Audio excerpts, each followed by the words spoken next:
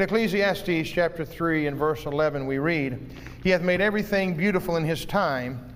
Also He hath set the world in their heart, so that no man can find out the work that God maketh from the beginning to the end.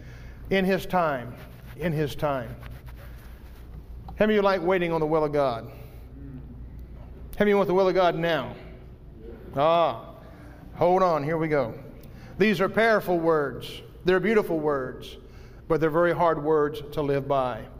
We want the promises of God to be fulfilled right here, right now, at this very moment. We want God to fulfill our agendas right now, when in reality God wants us to be still and wait before Him so He can fill His agenda in our lives in His very time. God's timing, God's perfect timing is beautiful. But God's timing, God's perfect timing is often hard to wait upon and wait for Him to fulfill.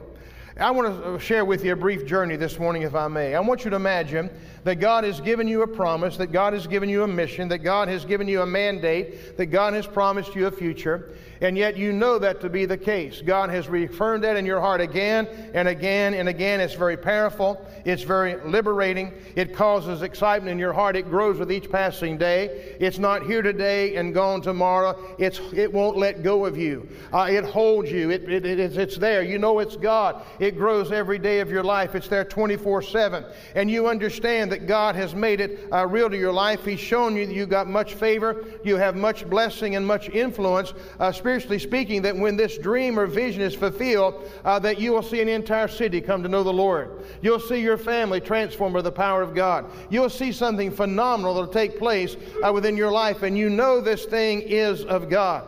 You even had well-known, respected, proven prophets to come by and speak in your life to confirm that which you already know. You've had mentors and people that you respect come and speak to your life, knowing nothing at all about the subject that God's spoken to you about, but it's been confirmed in your life again and again and again. Isn't that wonderful? But here's the problem. You know what you're going to do, you just don't know when God's going to let it happen.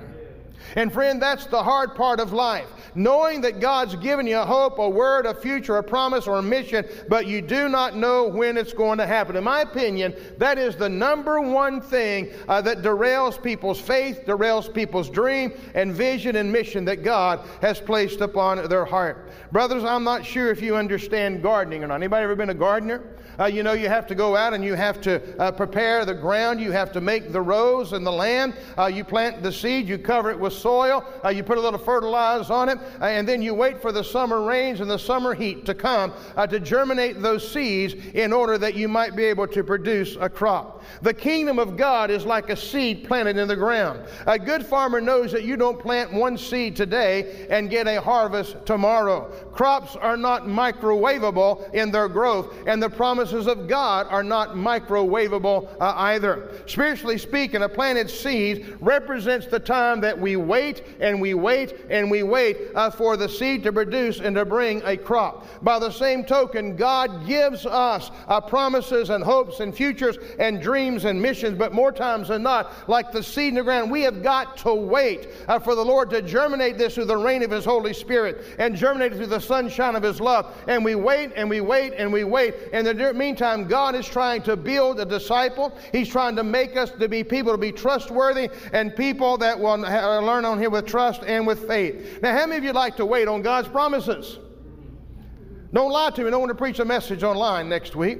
I don't like waiting on promises. In my life, it's probably the number one thing that I struggle with, waiting on God to fulfill that which He said He would do. And the temptation for you and the temptation for me is that we do not get in the way of God trying to help Him along, thus circumventing the plan and purpose that God has for our lives. I believe, friend, if we take matters into our own hands, we're going to damage the fullness of the promise that He wants to give to us in our life. One of the greatest examples of this, as we now know from the Bible, is the story of Abraham and Sarah. The Bible lets me know that Abraham is 85 years old. One day the Lord speaks to him and said, Abraham, you're going to be the father of many nations. And Abraham said, say what?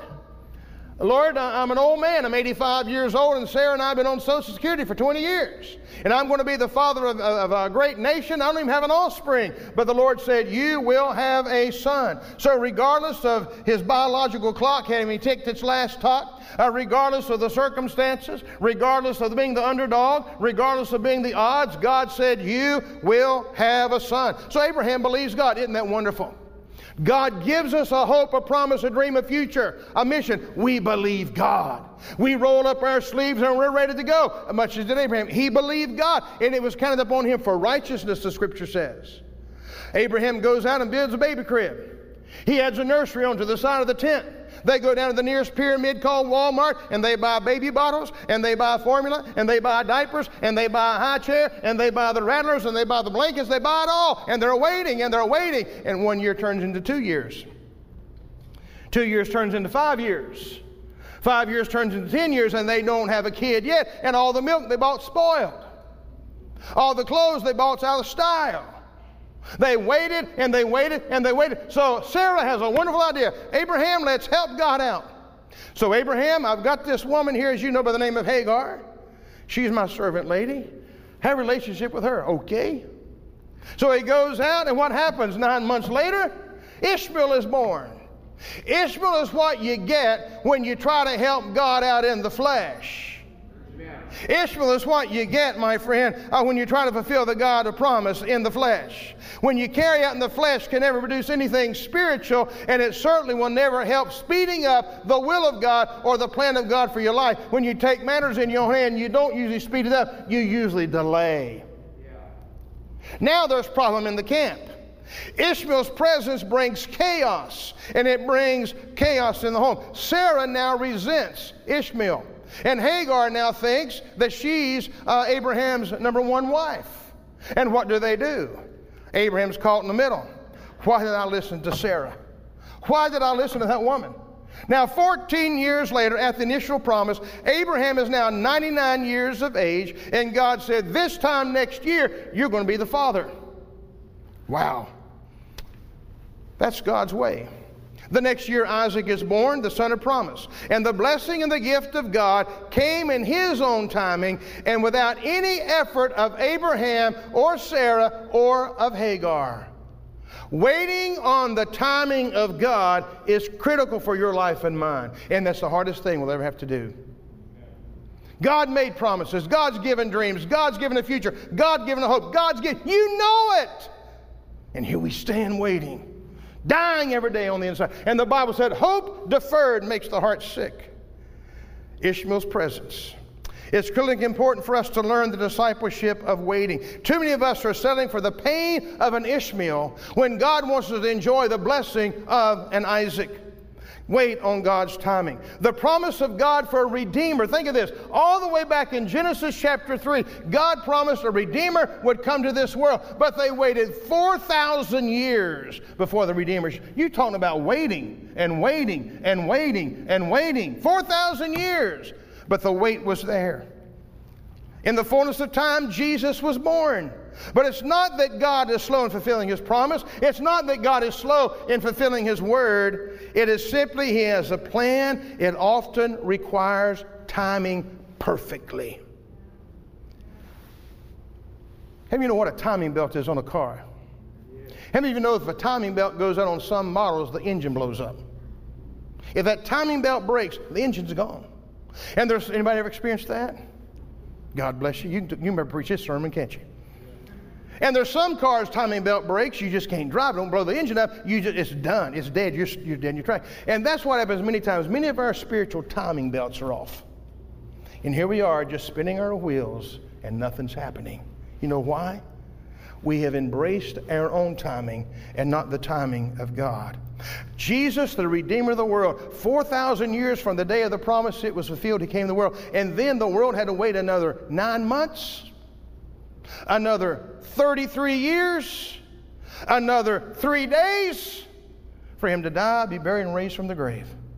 It's all about the timing of God. In other words, Jesus waited on God's timing as well. What I want you to look at today is understand how we can avoid the Ishmaels in our life. If we were to take the time to be still in God's presence and let Him speak to our hearts, and He may never tell us when the time is, but if He told us it's going to happen, the time will come. Amen. I said He may not tell us when the timing is, but if He's promised it, the time will come. Please take solace in that. Please take joy in that. Please have peace in that. You may not know when it's going to happen, but you've got the Word of a God who cannot lie that it's going to happen. Amen. Praise the Lord for that. Let me hurry today. I want to look at Jesus and see how He had to wait on timing even when He came to this world, knowing He was the fulfillment of God's prophecy of salvation, and knowing that your salvation and mine and that of the world depended upon Him. Had He not waited on the proper timing of the Lord, we'd all be going to hell in a handbasket this morning. First of all, Jesus knew His calling. Jesus filtered everything through His calling and through His mission. When you and I discover and know our calling, our purpose in life, my friend, it will be critical for the fullness of God's blessings to rest upon us. The Bible said in Hebrews 11:6, God is a rewarder of those who diligently seek Him. Seeking God is more than prayer, it's more than Bible study, and it's more than doing good works. Seeking God involves knowing His mind, knowing His will, knowing His plan, and knowing the heart of God. Understand that.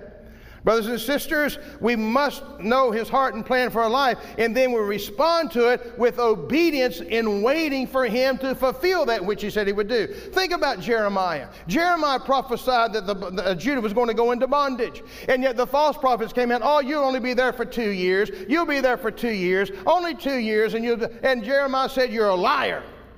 God said, you're lying. And Jeremiah said, you go into Babylon as captives, and you might as well build your houses and plant your gardens and go ahead and have your kids to get married, because you're going to be there for 70 years. Now here the false prophets wanted to speed things up so the people would feel good, but they were messing them up because of the words they were saying. But when you got a man that can hear from God, and he says, wait until God said wait, we'll be a whole lot happier knowing what God wants done than us trying to do some pseudo type of the will of God. I don't have God's timing in everything.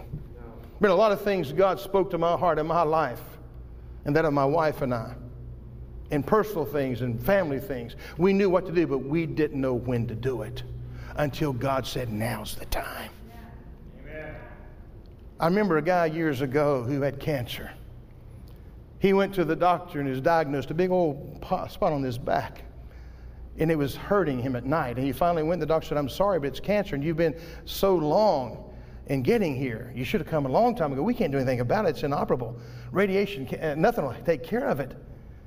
And he said, the best I can do is operate to delay the inevitable. Might give you a few more months of life. What should I do? And he said, Doc, let me and my wife talk about it. So he went and talked to his wife, and 10, 15 minutes later, the doctor came back in and said, what have you decided for me to do? Do I operate, or you just borrowed time? He said, Doc, we appreciate your expertise. I'm paraphrasing. We appreciate your expertise and all that you said, and sure, I have come probably too late, but we want to trust God. If I live, I live. If I die, I die. I don't want no knife, no radiation. I'm just going to trust God. So they went home, and he prayed. And in the wee hours of the night, the story was told to me that the man was in such excruciating pain that he'd go in his living room and get on the floor and cry. And the devil say, you fool, reach around and touch it. And he'd reach around. You're a fool. You feel it. You see it. You're going to die. And that was a battle. And then finally, he came to the place where he just began to pray and trust God. And the devil say, touch. And he goes, no, I'm not. It's not there. I'm trusting God to heal me. And it was a battle going on. He felt he had the promise of God that he would be eradicated from that particular cancer, that particular man. He prayed through till he touched God.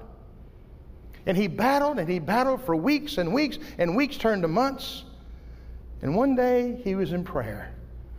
And God said, son, now you can touch it. And he reached around and it was gone. It's all about timing. And it's all about our being obedient to that which God has spoken to us in the daylight, because we're going to be battling in the nighttime for that thing to be fulfilled. I don't know any other way to say it. Everyone has a call of God upon his or her life, and we all have to be obedient, and obedience requires our waiting. We all have a call of God upon our life, some purpose to fulfill, some ministry to have. But friend, we have made mistakes in the church age, equating the call of God with some full-time vocational calling behind a church pulpit. We think if we got a call of God, that means we must be employed by the church. We got to be a pastor, a teacher, evangelist, a prophet, or apostle. That is not true. We all have a purpose, and we all have a calling of God in which we are supposed to be in field, and it's all important to the kingdom of God. Friend, I want to tell you something. If I can do anything for you this morning, I hope it's this. I want to show you the incredible plan of God for your life, and it has nothing to do with who stands behind this pulpit. It has everything to do with your relationship with the Lord. I said it's everything to do with your relationship with the Lord. In the book of Matthew, we see James and John, along with their mother, come to Jesus saying, when you come into your kingdom, let one of my boys sit at your right hand and one of my boys sit at your left hand. And Jesus was taken back. I mean, Jesus was talking about the death he was going to die, the suffering that he was going to do, and he was talking about his future pain, and they wanted to occupy a throne. And Jesus said, even the Son of Man came not to be ministered unto, but to minister and to give his life a ransom for many. Compare to what they were saying, to what Jesus said. It was not the time for them to think about the throne. It was not the time for them to sit down in the kingdom with him. There was a job to be done. We got to wait on the timing of God. With that being said, that's one of the secrets of spiritual success. Knowing what it is that God has for you to do on this earth, and then shaping your whole life around that instead of just existing. Another thing we look at in the plan of God, Jesus understood timing. Now, years ago, John Maxwell was probably one of the leading gurus in leadership. Many of his books were used as textbooks in universities and in colleges on leadership. I have several of his books, but one was the 21 laws of essential laws of leadership, I think it was. And in that, he writes down 4 truths concerning this. He says the wrong action at the wrong time brings disaster. The right action at the wrong time equals massive resistance and rebellion. And then the wrong action at the right time brings mistakes and failures. But the right action at the wrong time brings success and massive growth. Now, how many of you know that the brothers of Jesus did not believe that he was the Messiah until after Jesus died and rose from the grave? It was only then they put their trust and their hope in Jesus Christ. By the same token, James and John, they had an earthly mentality. They wanted to sit on the throne of God here upon this earth. And Jesus said, there is no throne to sit upon until I suffer, till I bleed, till I die, till I rise from the grave and go back to heaven. But let's just play along with their scenario this morning just for a little while, and let's act like a hypothetical situation. Let's play like that God would set up, Christ would set his kingdom up before he went by way of the cross, which would bring wrong action at the wrong time. Jesus would go into Jerusalem in the fall, or the fall rather than the spring. That would create disaster. Pilate was somewhat of a new governor during that time. He was gung-ho with the Roman government, and he would have been in line with what the Roman government would have wanted to have done.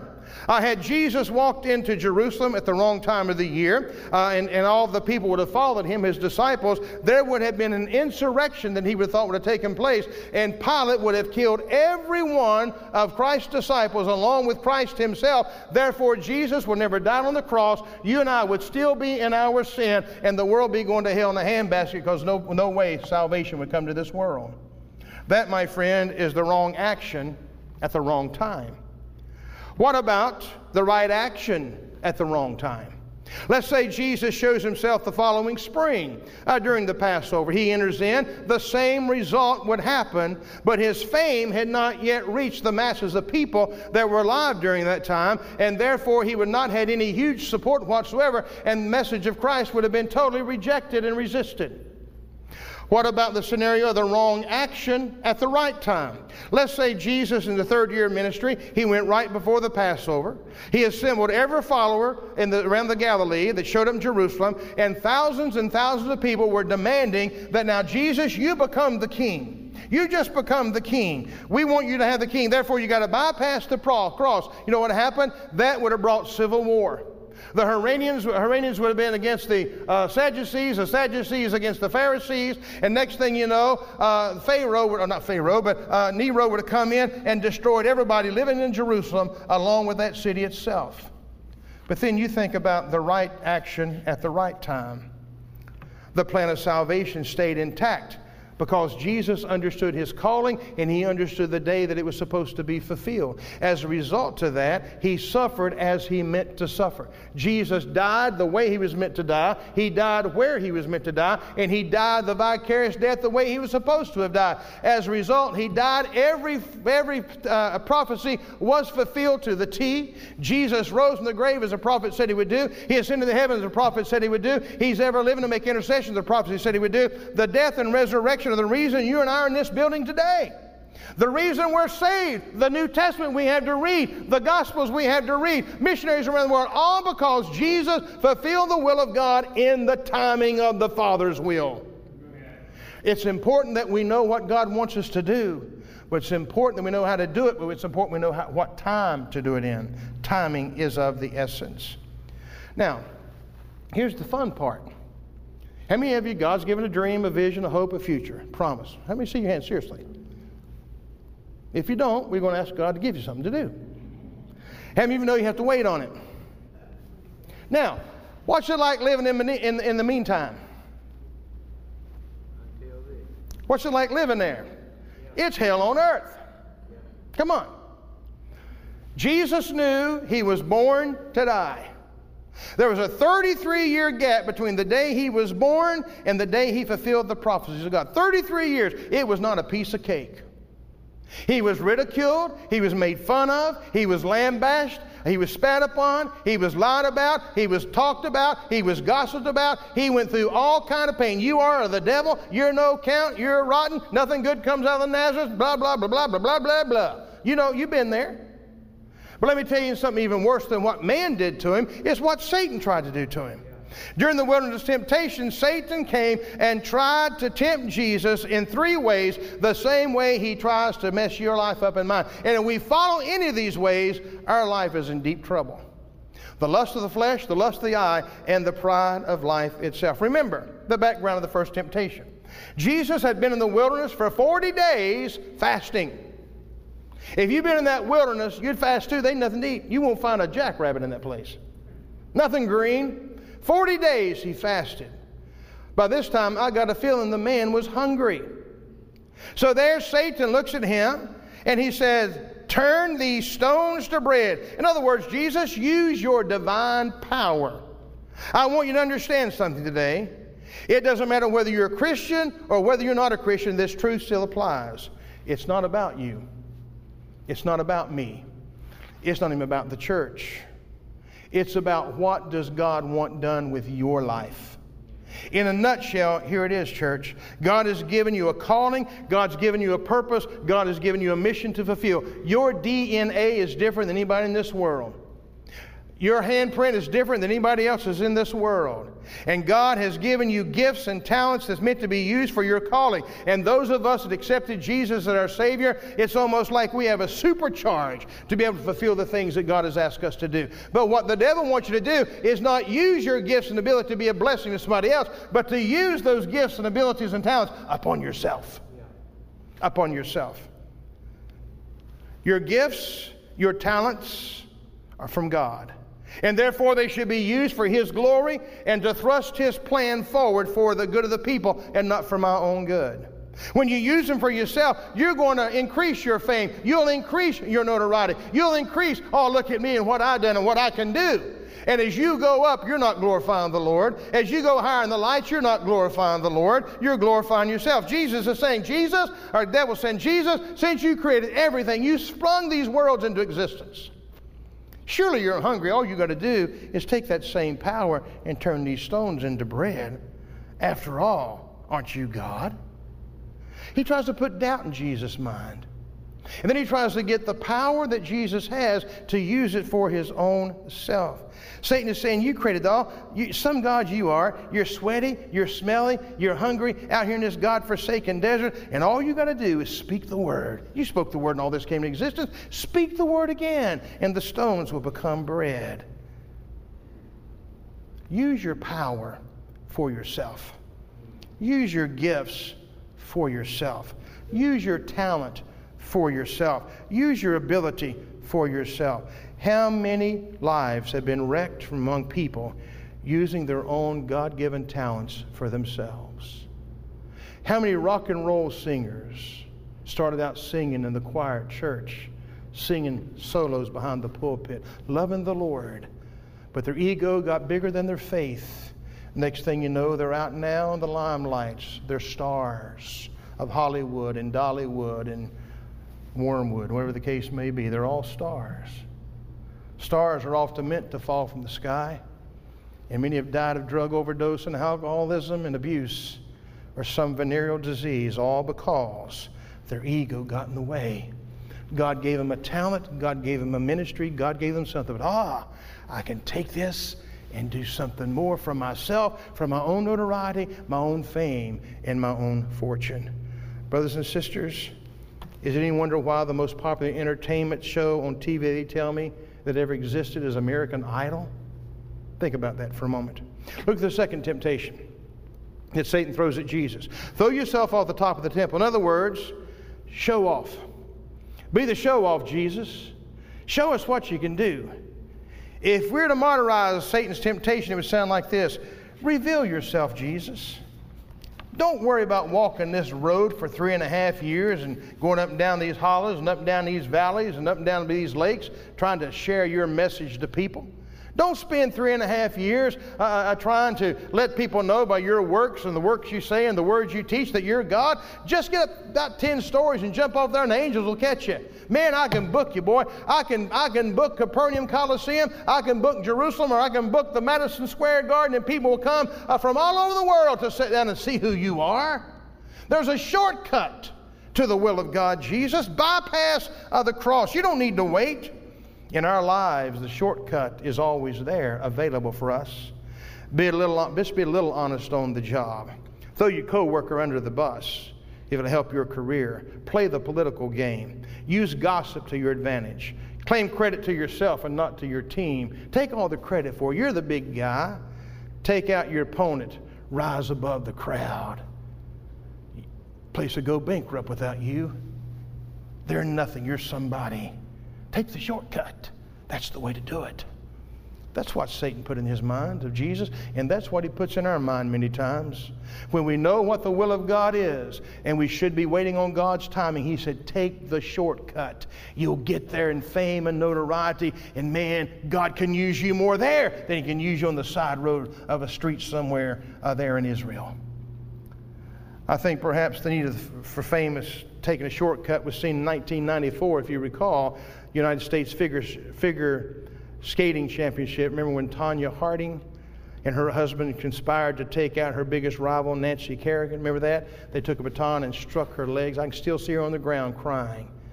She wanted to get to the top, so she took out her competition. She took out her competition, taking a shortcut for the Olympic gold. As a result, she still looked upon as an example of allowing ambition to take over, and the unthinkable was ahead for this girl. There's no shortcut in God's kingdom. Friend, the best thing you and I can do when we know the mind of God and the will of God is wait for the Lord to give the timing for that to be fulfilled. If we mess up, we mess up. The third temptation, in modern saying, I'll give you what you want, the entire world, Jesus, if you'll just worship me. You don't have to go by the way of the cross. Just worship me. You want to participate in the punishment for the sins of humanity? You can get everything you want, everything you desire, if you do one thing, change the object of your worship. After all, God's holding out on you, isn't he? Why are you going through all this pain? You're the Son of God. You created this. Why do you have to bear the sins of the world? You didn't do anything. Let me tell you something, friends. When you are discouraged, when you know the mind of God, the plan of God, and the will of God, and you seem like it's 1,000,000 miles away, you get discouraged and you listen to the voice of an enemy. And you listen to the voices of people. And next thing you know, you're down here in the Wally Grubbers down here, and you don't know what to do. But I'm here to tell you, stay in the presence of God. Stay in the presence of God. Stay in the Word of God and wait before Him. And let Him renew your soul and renew your spirit for that which God said He will do, and that which He spoke He will bring it to pass, even though He did not tell you when it will happen. But if we cannot believe His Word, what are we even doing here today to begin with? And that's what Satan wants you to do. Just give it up. God lied to you. God pulled the rug out from underneath you. And I have a feeling, if you'll be honest, how many of you here today, you feel like God has made you a promise, but He left you in the flat of your back and He pulled the rug out from underneath you? Come on. My hand's up. Anybody else? Any other brave souls out there? Guess not. Guess I'm the only one that's ever happened to. I want to try it again. How many of you know that God has given you a mission, a mandate, a promise, a future, or whatever, and you've waited and you felt like He pulled the rug out from underneath you? Oh, there's some honest souls now. And the devil sits right here, and what does he do? You're a fool. You blew it. You listened to the wrong voice. Whatever. No, you did not.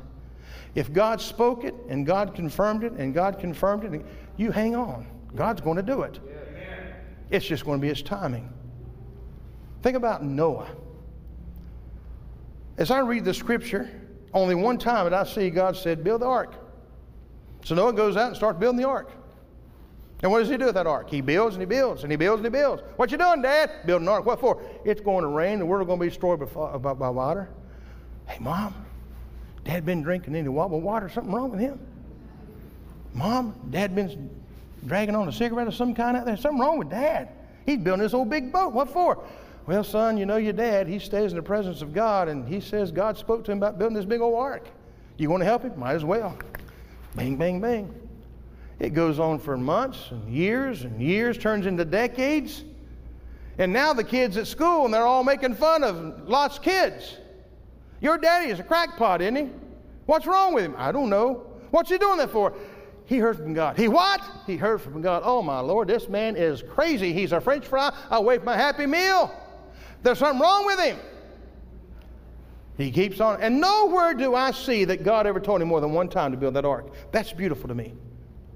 How many times do we tell God, tell me again, Lord, are you sure I heard from you? Are you sure? How many is like that? We all are. But I find Noah one time where God spoke to him, and he kept on. And finally, they all thought he was crazy, I'm sure. But then one day God said, Noah, it's time. Go out and get animals 2 by 2. Except for these, get 7 of them. And get on the ark. Bring your kids and bring their wives. And here they go on the ark. And they get on the ark, and God shuts the door. What are we doing here, Dad? Just wait. Just wait. Dad, I hear something outside. What's something falling? It's called rain, boy. What's rain? You'll see. To have that kind of a walk with God, that you know, years ago God spoke. It's not come to pass, but you know the God who spoke it will bring it to pass. Then all of a sudden, the fountains of the deep open up and the boat begins to rise. It begins to buck. The next thing you know, the rain's coming down, the flood's coming up. And now people beating on the outside that ridiculed him, made fun of him and laughed. They're knocking, let us in. They can't because God shut the door. What am I saying? If we're not careful, when God speaks and it doesn't come to pass, we'll listen to the devil, we'll listen to other people, but you better know you've got the mind of God. And friend, you can bank on it. Come devil, come hell, or flood water, you can bank on it for the glory of God. That's what Satan wants to do. Worship him. But Jesus was able to resist the temptations, all 3 of them. Understand his calling, knowing and abiding in God's timing. He overcame the temptations and all the obstacles that was thrown at him during his 33 years of waiting. Well, it was God, it was Christ, it was easy for him. No, it wasn't. He was in the flesh just like you and me. Susceptible to temptation just like you and me. Susceptible to vulnerability just like you and me. And susceptible to frustration just like you and me. But he held in there. We overcome by following the principles found in the book of Hebrews, chapter 12. And so let us run with perseverance the race marked out for us, fixing our eyes on Jesus, the pioneer and the perfecter of our faith. For the what? The joy set before him, he endured the cross, scorning its shame, sat down at the right hand of the throne of God. If we can learn to do that, we can learn to share in the triumph of Jesus. And finally, Jesus enjoyed that triumph. One of the biggest hindrances to modern Christian church growth today is our attention spans and tolerance for waiting is at an all-time low. We are not patient people. We are impatient people. We've got instant potatoes, instant coffee, instant gravy, instant this, instant that. But we want now. We want it now. We don't even wait patient enough for the TV to warm up. It takes 2 seconds for it to warm up. We still don't impatient. You've heard me say it many times. We are in a microwave generation and we serve a crock pot God. Think about that. I hate red lights with a passion. And there's a bunch of them between here and my house on the south end of town. And to make matters worse, they have taken a 4-lane road right in the middle of town and made it a 2-lane road. Another day for another subject. Not this morning. But I have made a vow to God best I could about 5 years ago or longer. I've said, Lord, I'm not going to complain at red lights no more. I used to get so hot. So I pull up the red light. I'm always first in line to red light because everybody went through but me, and there I am. But I've learned something. If you go downtown, let me tell you a secret. Once you pass the railroad tracks all the way down, if you're a red light, and when that little guy on the street comes on here, white light for the guy to walk, 1001, 1002, 1003, 1004, go ahead hit the gas because 1005 is going to turn green. I got that down to a science. And on 1004, it's still red, and I hit the gas, and I'm praising the Lord because I'm ahead of everybody now, see? We are not patient people. We're variant. Patience is letting your light shine when your fuse is blown. But modern technology has made things so easy that it's stripped the need of perseverance through tough times in your life and mine. It's a fact of human existence. It's a vital necessity of spiritual growth. And that is, we must learn to submit not just to the will of God, but to the timing of God. And friend, that requires patience. And patience is something we don't have much of. How many of you like to have patience? Pray for patience. You're going, no. Why? Tribulation brings forth patience. Pay for patience one time. Don't do that no more. I just say, God, by your grace, help me be patient. In the meantime, don't hurt myself or hurt somebody else. Patience. The only thing that can derail you is through insisting your plan and your timing is better than God's. Timing, church, is important. I want to take a moment this morning and ask God to show us where we might be meddling in His divine timetable and release all of that to Him. The discipleship of waiting is not an easy one, but it's worth it. In closing, don't settle for the Ishmaels of your life when you can have the Isaacs. Amen. Don't settle for second best when God's promised you first. Delay is not denial, and the longer the prayer is delayed, the more perfect the answer will be when it comes. And I want to close with this. If God has spoken, if God has given you a promise, a future, a mandate, or a mission, He didn't tell you when it's going to be fulfilled, but He did tell you it's going to happen. Can we go home and rejoice in that? I can trust Him that it's going to be fulfilled. Father,